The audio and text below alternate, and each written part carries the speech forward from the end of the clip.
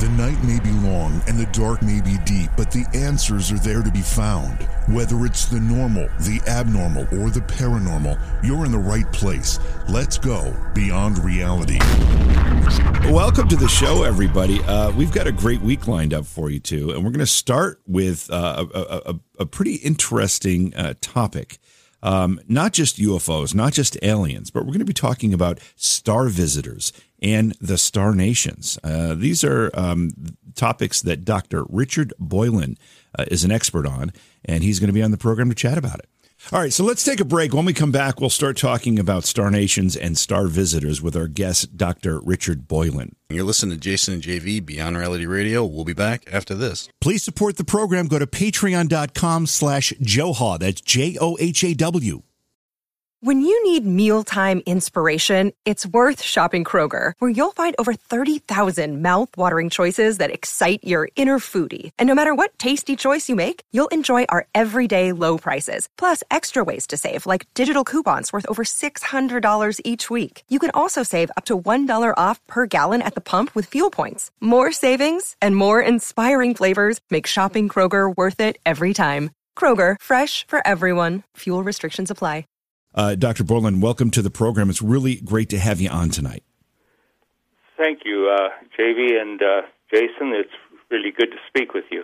Oh, well, thank you. We've been looking forward to this. So let's kind of get some definitions out of the way here so we all are on the same page. First of all, tell us who the star visitors are.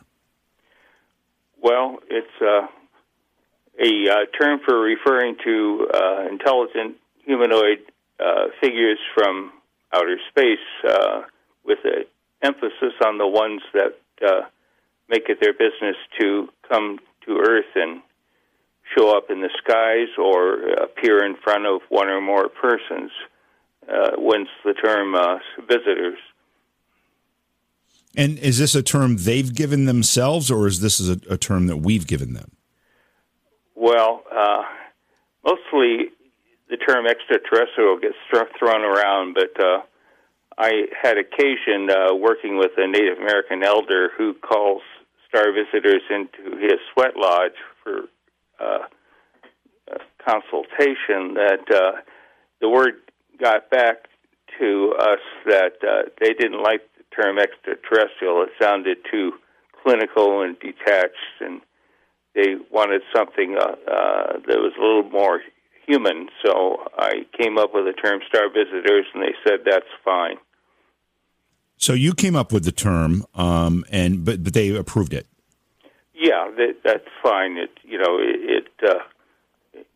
gets away from the scary monster movie kind of stuff and the clinical detachment that some scientists try to apply to it, because these are real folks and they have personalities and feelings, and they want to be seen as, if not humans, at least a parallel kind of life form. Yeah, when you say extraterrestrial, of course, you instantly start thinking of, scary little alien guys, whether they're doing probing or cattle mutilation or any of that thing. So the star visitors, I guess. Yeah, the term has really been degraded by the people that try to put out disinformation about them and put out scare stories. So that's part of it, too. They just like to move away from that term and try something fresh that allows people to approach it with an open mind. So, Richard, are these star visitors coordinated as a group, or when you use this term star visitors, you're talking about any that kind of fall into that definition that you said?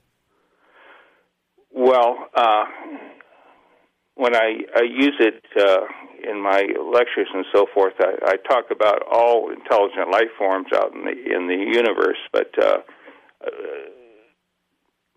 I use a special application for people that come to Earth, because what interests us is who's visiting us. So practically, in terms of working in UFO circles, I refer to those that are actually showing up on Earth or in our skies. And is it these star visitors that you refer to that make up the star nations that we are going to be talking about? Yes, very, very good.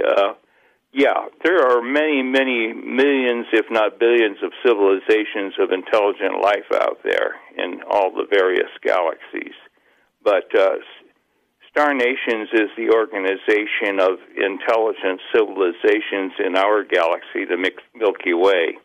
That's not to say there aren't other galaxies with other civilizations, and they may organize themselves this way or that way, but as far as we're concerned, our home galaxy is Milky Way, and our sun and our Earth are in it, and so we are the subject of visit by these star visitors, and the ones in our galaxy who are highly advanced civilizations.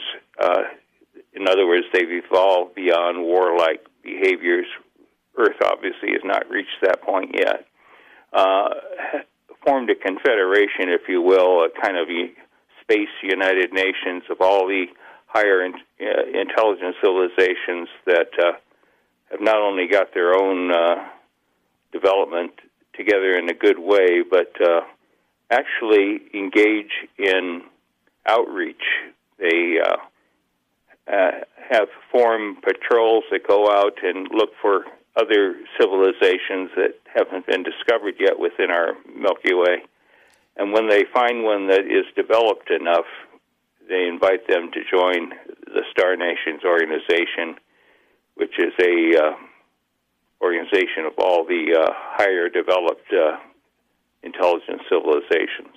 Yeah, and I was going to ask, and I think you just answered that. The Star Nations is pretty much the equivalent of the Earth's United Nations. It is, and there's even a little talk that the idea for United Nations came from Star Nations quietly reaching out to some of the human leaders after World War II, when peace was upon us, and for a while there, and all the countries that have been ravaged by World War II were trying to figure out how to come together and try and solve problems without another world war.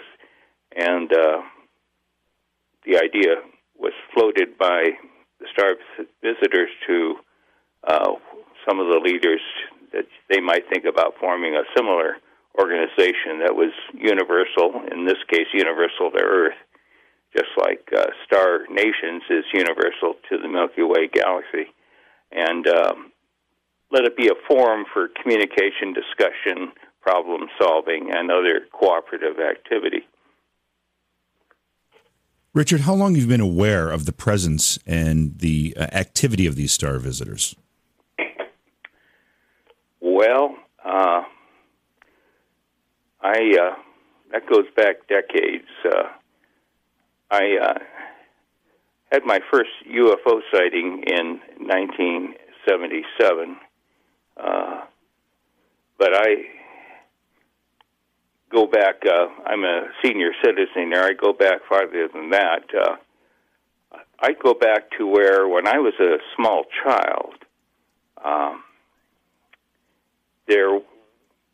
my parents in 45 were talking about a story on the radio news about how a UFO had crashed, a disc they called it, at Roswell. And then, of course, later the Army denied it, but I thought that was really interesting. I was excited that there's other people out there, and it's not just us. Yeah. And then in 1952, we had, in July, we had a series in the United States and Washington, D.C. of UFOs fly over the nation's capital in formation for several nights. That made newspaper stories all over the nation, as you can imagine. Yeah, it did. Terrified a lot of people. The government was real squirrely about that, and eventually just hoped it would die out and started to have their scientists say it was swamp gas or a flight of geese or something. But the people who saw it knew darn well it wasn't swamp gas. But Richard, you had said that there were a couple events during the course of your childhood that really made you stand up and take notice as to what was going on. One of them, of course, was the Roswell incident. The other was the formation of alien spacecraft that flew over Washington, D.C. So these things happened to you, and it made you open your eyes. Pick up the story from there. Yeah, this was before the UFO cover-up. People forget, or they are old enough to remember, there was a time when it was okay to acknowledge that there were UFO sightings way back in the 40s, 1940s. But the government did put in the cover-up, especially after that flyover of craft over the nation's capital night after night in 1952. And so they covered it up.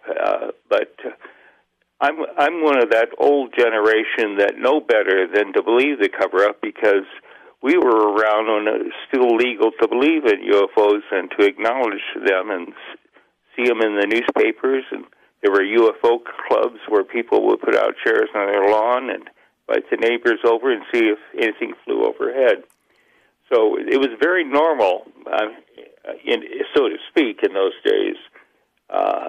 And then the cover-up tried to create official ridicule, and people backed away from being so open about it. They try to make it seem like everybody who talks about UFOs or possible aliens is crazy. But now with these star visitors that you claim to be able to connect with, have you ever asked them about the flyovers that happened way back then over D.C.?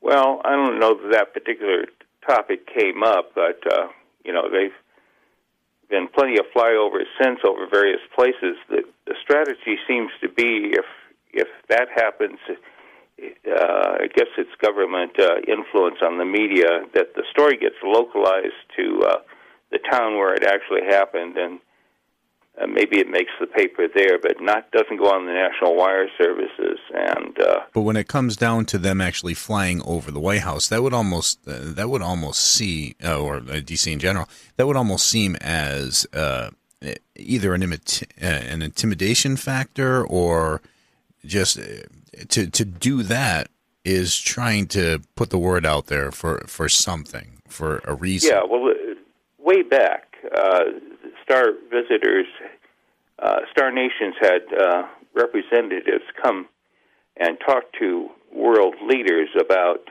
tell your people we're here, we're peaceful, we're friendly. It's time for everybody on Earth to grow up and realize there's a much bigger world out there, and we're part of it, and let's reach out in friendship and get acquainted. But and explicitly, this happened to President Eisenhower in the early 1950s, and he was summoned to a meeting with them at Muroc Dry Lake, what we now call Edwards Air Force Base in the Mojave Desert in California. And several prominent citizens accompanied him, along with the usual government officials accompanying a president. And they saw him go up to this craft and go inside and talk with the people there.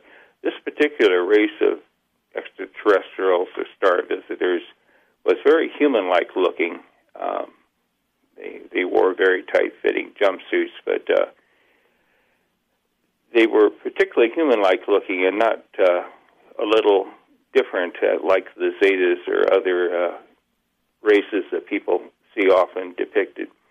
And they told him what I just said, that they would like the whole world to know this and to develop a friendly attitude, and for the government leaders to continue to meet with the star visitors about arranging ways to make this truth known and to share information and do what we might call today cultural exchange missions, etc.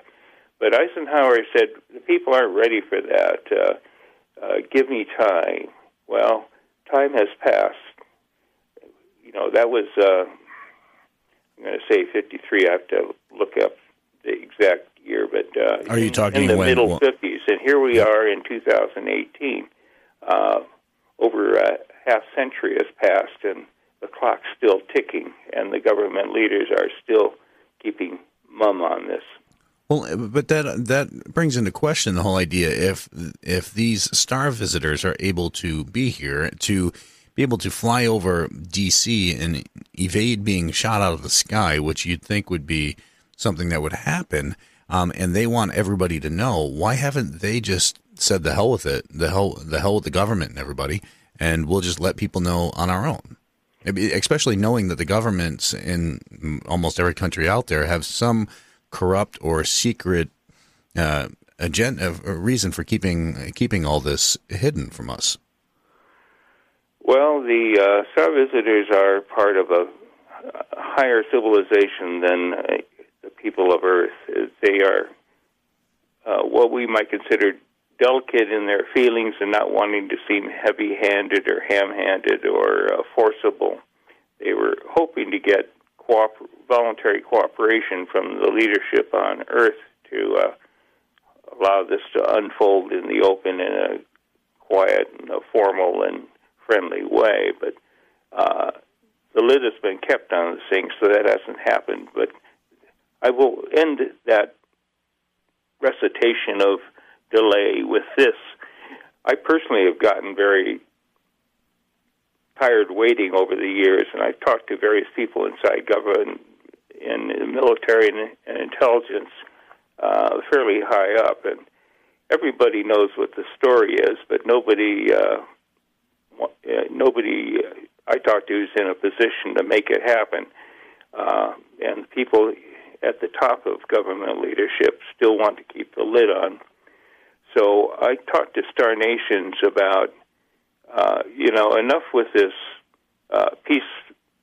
calm, patient, gradual approach. It isn't getting anywhere. The cover-up is almost 70 years and counting. And I say what we need is a demonstration that cannot be denied, cannot be suppressed, cannot be kept off television or the Internet. And there was some back-and-forth dialogue, and what we came to an agreement about is that Star Nations will position fleets of their starships filling the skies over 5 major cities all on the same day and night. Those 5 cities would be L.A., Minneapolis, Nashville, Monterrey in Mexico, and London. Same day, same night. And when that happens, and they will stay up there for 14 hours. Now, in today's world, people cannot fail to notice that. If it's dark, it'll be the sky filled with lighted ships, and if it's daytime, they can see the ships up there. And they'll be whipping out their cell phones and taking pictures and shipping them to their friends and maybe the press and all over the world. And the UFO cover-up will be dead as a doornail at that point. And then the public will insist on the leadership telling them, they're up there. You can't deny they're up there. What's going on? Tell us, what's going to happen next, and are they talking to you? We need to know. And the government's going to be in the very uncomfortable position of eventually being forced to acknowledge decades and decades of quiet, secret contacts with select star visitor representatives who've come and tried to dialogue, because there are people who are sitting on this information about what the government knows and has known for decades, and once the cover is blown, they will come forward because their secrecy oaths are no longer valid, and the UFO cover-up will be over, and the governments will be seen to have not treated their people well by keeping them away from the truth. No, and I understand that, but Just two quick questions, and then I know we got to take a break. But all right, so first one would be, I mean, if ships just showed up in the sky, of course it would be amazing. But again, the government could just say, "Wow, look, aliens are real," and not ever have to disclose that they knew anything about it in the past. Well, they may not, but there are people alive and recently departed who've written books about what they knew. People like Dr. Michael Wolff or Colonel Philip Corso, Army, who described their experiences talking with them in their official roles as military and intelligence representatives of the government. And there are plenty of others in that position, too, once the secrecy is gone, who can step up to the mic and say what they know and how long they've known it. All right, so then they'll just be able to, say it's all happened. And one other thing, on what date is this supposedly going to happen? $64,000 question. Or 65? I get the impression it is this year. I do not have the exact date. That has not been given to me. I think the star visitors are watching world events and trying to find a window of relative calm and peace to put on this display. They don't want to be competing for bandwidth or lead news story time with some horrible tragedy or war breaking out or something. So they have to find the right opportunity. But it is coming. Okay. I would imagine that when it happens, there'd be very few news stories that could actually take the front page away from that particular event. We're going to continue our conversation with Dr. Richard Boylan. He is an expert on star visitors and star nations. His website is drboylan.com. That's BOYLAN.com. There's a lot of great information there. And a lot more to come. We're going to take a quick break. You listen to Jason and JV, Beyond Reality Radio. We'll be back after this.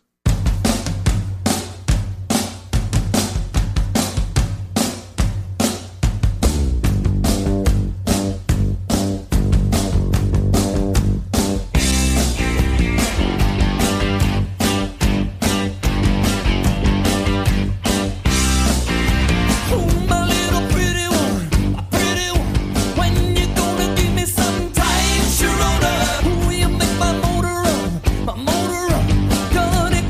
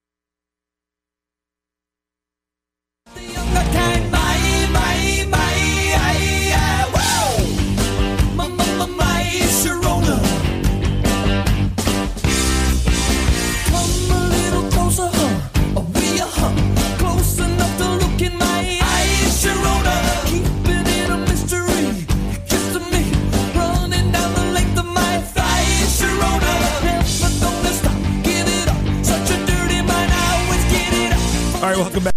It's Beyond Reality Radio, classic from The Knack. The Knack was once hailed as being the next Beatles, but they had that one album which had basically one mega hit. You could kind of call it a one-hit wonder, although a couple of the other songs on the album were pretty good. Yeah, how many bands were it? Oh, the next Beatles. I know, Bay City Rollers was that's almost a kiss of death thing to say about a band. That'd be the next you're Beatles. Comparing him to somebody that you can't compare to. It's like saying so-and-so is, geez, he's like the next Jesus Christ. Yeah. What? How are you going to live up to that, right? Exactly. Welcome back to the show, everybody. We have a great one going on. We're talking with Dr. Richard Boylan. He's an expert on star visitors and star nations. His website is Dr. That's not spelled out. It's DR, the abbreviation for doctor, drboylan.com. And Richard, I want to ask about one of the things that we had intended to talk about, just to kind of get it established here. But tell us about the diplomatic mission that was established in 2017. What is it, and what's its intention? Well, Star Nations is ready to go the minute the leadership on Earth is ready to engage them in dialogue and what we might call diplomacy and opening official relations, formal relations between the nations of Earth and the nations of the stars. So they authorized the establishment of a Star Nations diplomatic mission. There's a few of us that they've worked with very closely on my team that are kind of the core of that on the Earth side, or at least the bridging folks. Ultimately, the objective is to get a treaty of peace and friendship agreed on and signed between the United Nations and Star Nations. Star Nations is ready to go. It's the UN that needs to agree to that treaty and sign it from Earth's side, if you will. And then they are prepared to follow through with an ongoing series of engagements in cultural relations and scientific relations. They envision things like setting up experience centers, cultural centers where people can come and meet with star visitors and learn about the various races out there, and they can get a better feeling for the various peoples on Earth and what we're like. There will be centers for scientific information exchange. There will be workshops or expositions by Star Nations representatives talking about what they believe about the spiritual matters, what they understand to be the case about what we call astronomy and physics and advanced quantum reality and so forth. In other words, there will be a and humane exchange. Ultimately, they would like to set up an arrangement where people who would like to volunteer to could take a trip to one of their planets to see what it's like close up.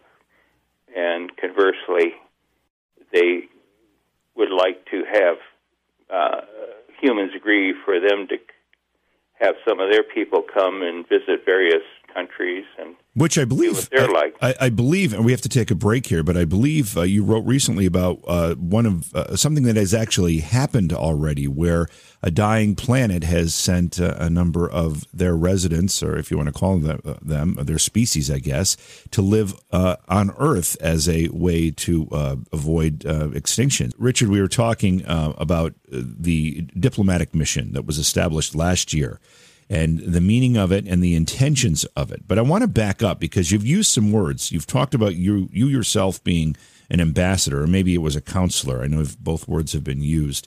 Tell us what that means. Is that an official title, or is that a title you use just to explain your relationship? And when did you start communicating with the star visitors and the Star Nations?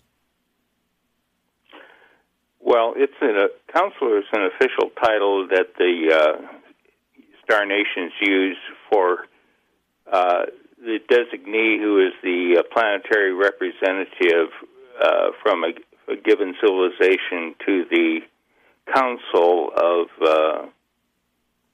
the Star Nations, the Council being roughly the equivalent of the UN General Assembly. In other words, representatives from all the member civilizations, member inhabited planets, send each a representative to meet and do problem solving and planning and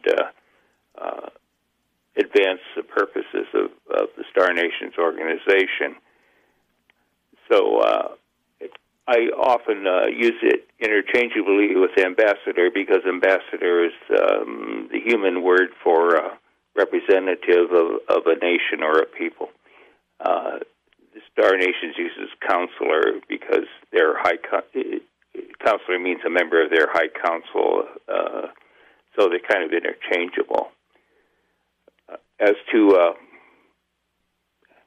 your other question about how far back I was in communication with them. Yeah, when did you start communicating with them?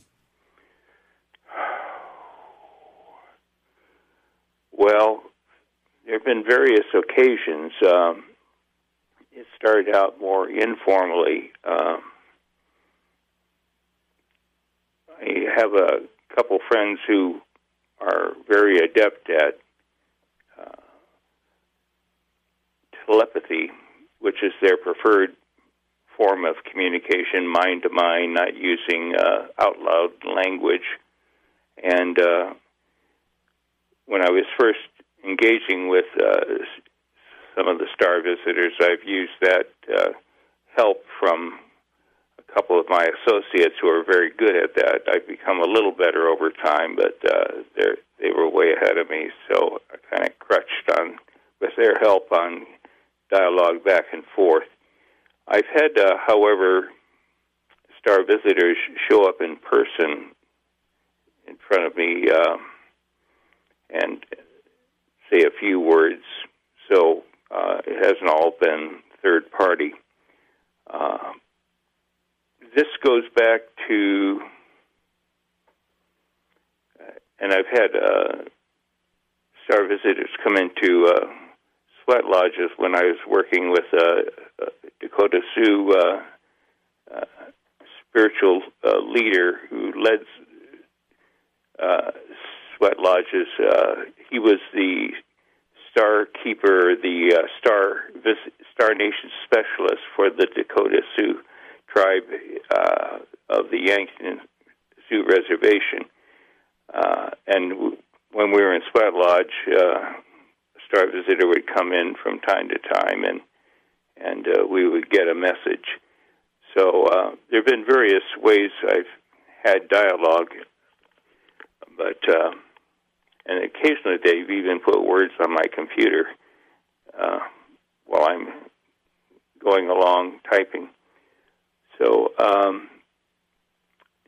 this goes back several decades now. So things have moved along quite a ways. Yeah, but over that time, obviously, if I was, whether I'm sitting at my computer or I'm receiving a message telepathically, or a star visitor shows up at my door, I mean, that's got to be a kind of a groundbreaking day. How did they pick you? Were you doing something that caught their attention, or did you seek them out? What was the mechanism by which this whole thing started for you?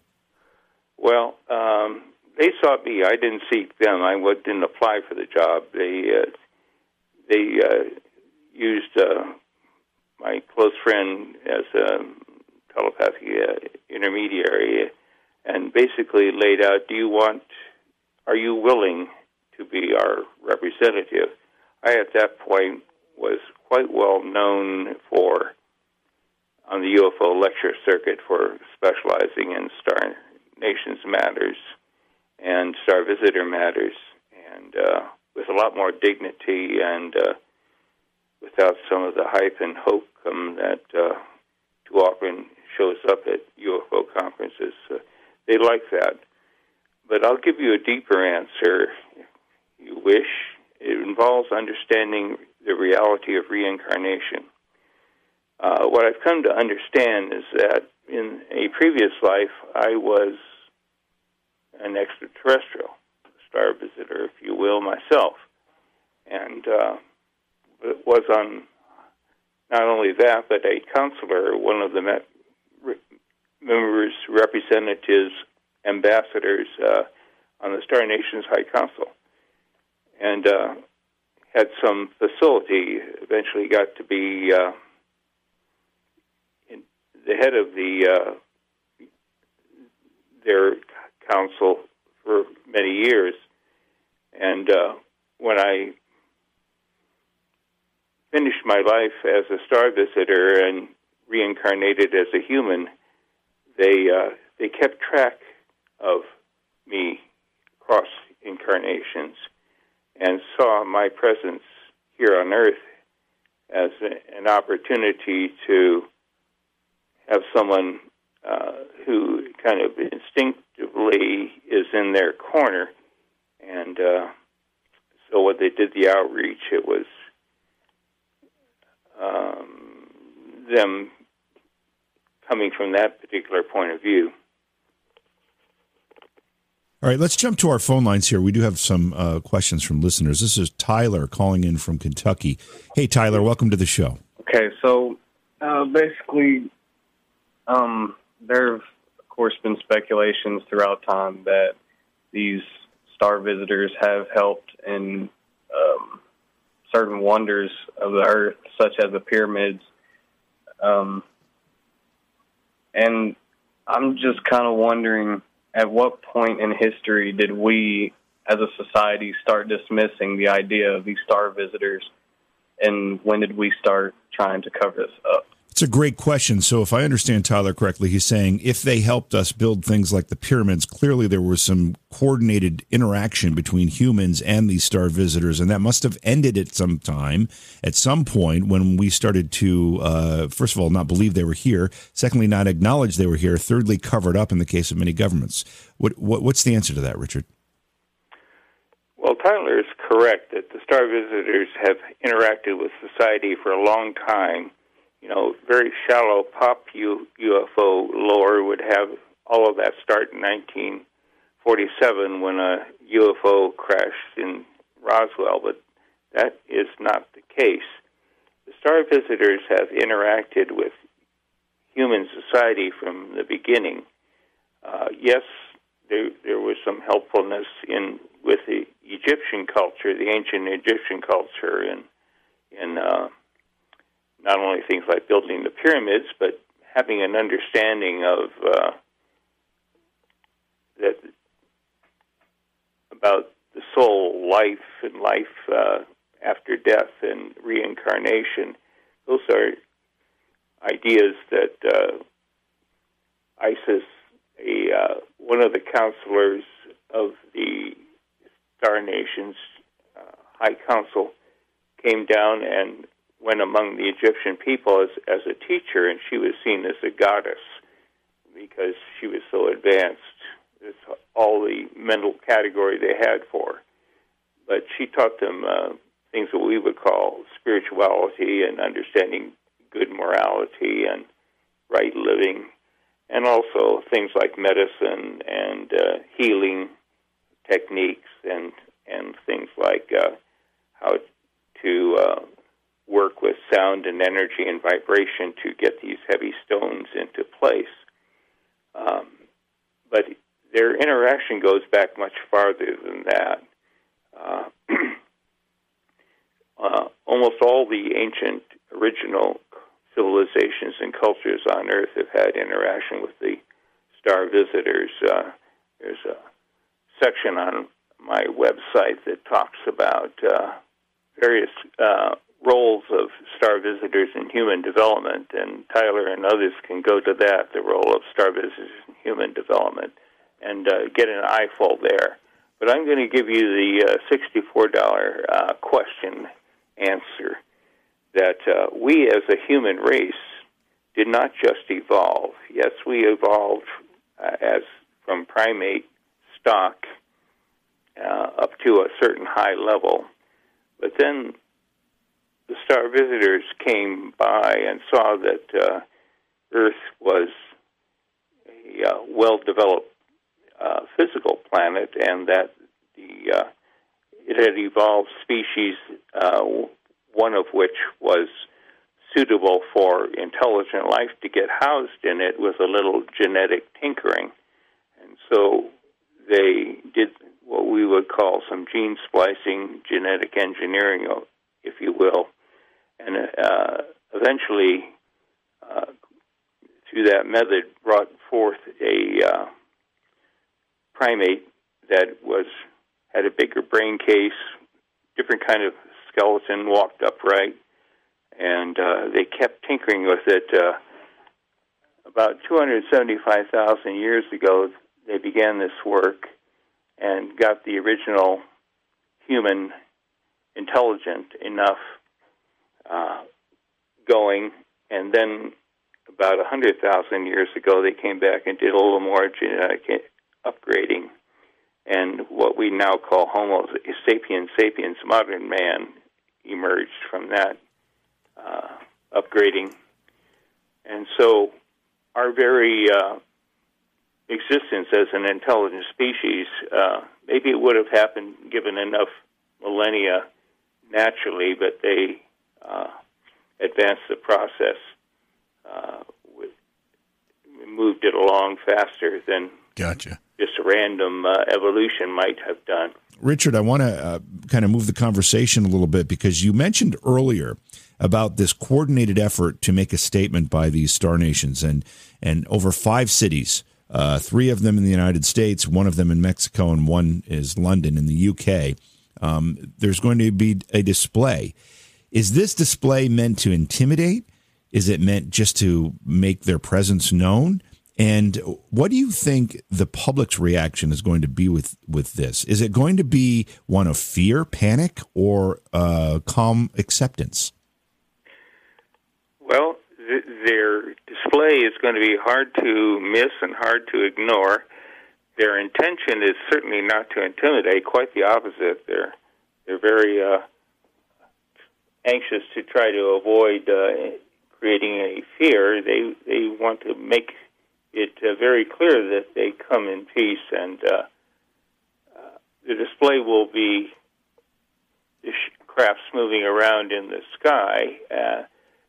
The purpose of it, from a human context, is they're trying to bust the UFO cover-up, and that will certainly do it. But not just that for itself, as kind of getting rid of an obstacle to people beginning to take it seriously, that we're not alone, that they're here, and that we need to be talking and learn more about each other.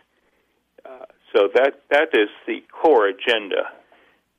And it's going to lead to other things, as we've talked about, formal diplomatic relations between star nations and the United Nations, and at a more cultural level, learning centers, cultural exchange centers where people can meet each other, various Earth nations and various star nations, and eventually exchange trips.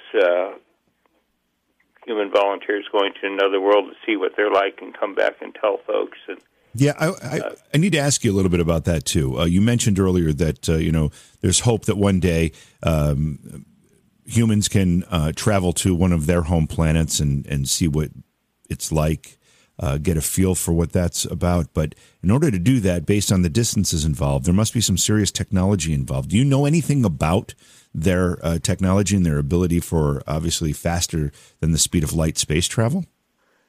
Well, a little bit. It involves quantum physics and the bending of space-time. Basically, and I'm no physics whiz, to be sure, but as I understand it, they basically, I'll use terms that get used, jump into hyperspace and kind of take a shortcut through space and time, and then come back down into what we would be pleased to call 3D reality at a new location. But because they've kind of cheated and taken a shortcut, it doesn't take, light year after light year to get there. Yeah, because that obviously, I don't know what physically how their makeup handles that type of travel, but we know that humans would have a little bit difficulty with that, particularly with the distances and the time involved. I don't know. Think about this. Some of the aspects of working with bending gravity as they do is that they've solved the problem of inertia. When humans get taken aboard a Zeta 30-meter disk and zip around in the sky, they aren't plastered against the back wall, squished because it's going so terribly fast. They've mastered the problem of inertia so that everybody just doesn't even need to sit down or hang on to something. It's like you're standing in your living room. There's no sense of being hurled about violently, but so by the same token, the jumps through space-time, and some of people I've talked with have been on such trips,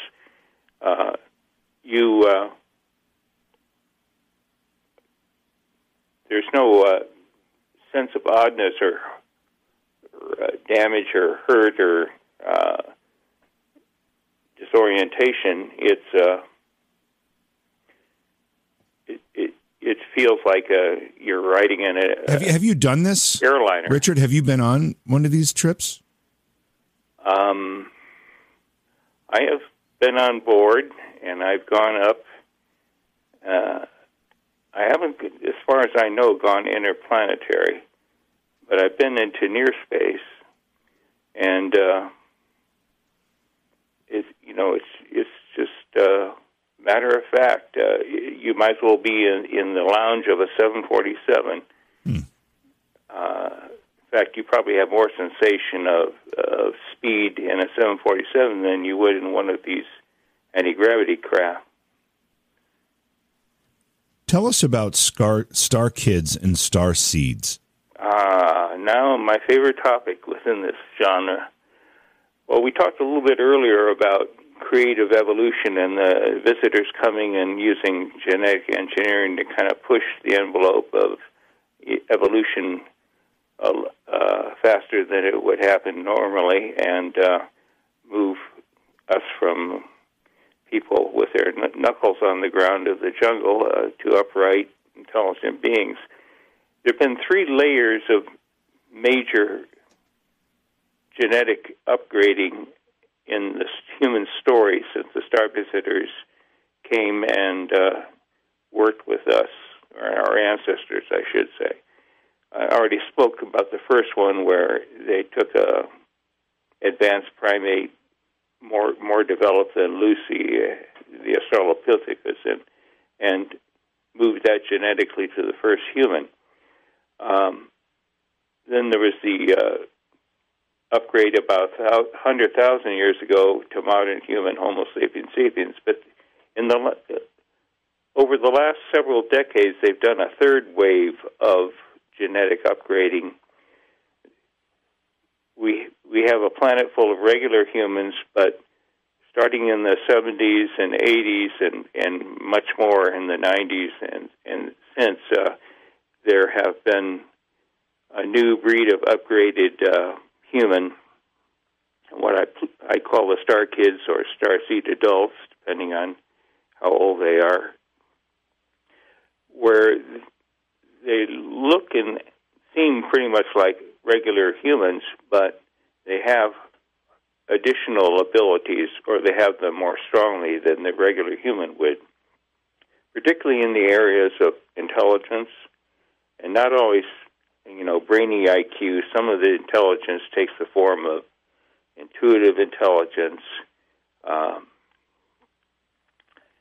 kind of learning through new means of getting to answers that don't just follow follow the path, straight line path, but kind of jump around and put things together that, when they're put together, a new piece of knowledge emerges. These kids have abilities that we would call psychic,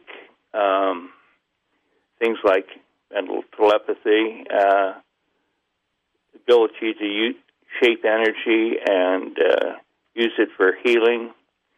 They can often know what's happening before it happens. Some of the better star kids can move objects by mental concentration, just mental energy, if you will. They can see things happening somewhere else and know about it without having to travel there to see it and learn about it. They can engage in mental dialogue with star visitors. Some of them are quite good at engaging mentally with their pets, know what they're thinking and feeling. They can see auras around people, many of them, and even get information from those auras, such as how the person's health is doing or what kind of mood they're in, or, are they of good energy or bad energy, kind of person you should avoid. When I've done workshops with these star kids and star seeds, we've done things like psychic diagnosis, where you kind of run your hand above their other person's energy field, maybe 3 or 4 inches off their body, and just kind of read that and find if there's a spot that's ill or hurting or needs healing. A few star kids can levitate. I had a mother tell me about her daughter who was meditating, and she came into the room, and there her daughter was several inches above the ground in a seated position. They sometimes these kids can use mental influencing on another person just by concentrating their thought. They can sometimes cause time to get faster or slower, like to make a trip happen faster than it normally would. They kind of bending space-time a little bit the way star visitor crafts do, only this at a personal level of just working with time to make it friendlier in terms of not taking so long to get something done. Some of them can tell if an earthquake's about to happen or a human disaster like a car crash. I had star kids. How many of these star kids are there? Well, good question. I'll give you I did this calculation a little while back, but it's pretty good numbers. Percentage-wise,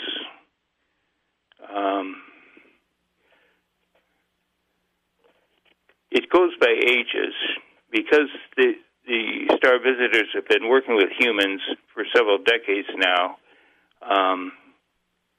Obviously, there are more younger star kids now because the work has been going on, and some of the older star kids have grown up and had kids themselves, and so these kids are more advanced. Last time I did a sample and tested for star kid energy from infants up to 12 years old. About over 90% of the kids are star kids.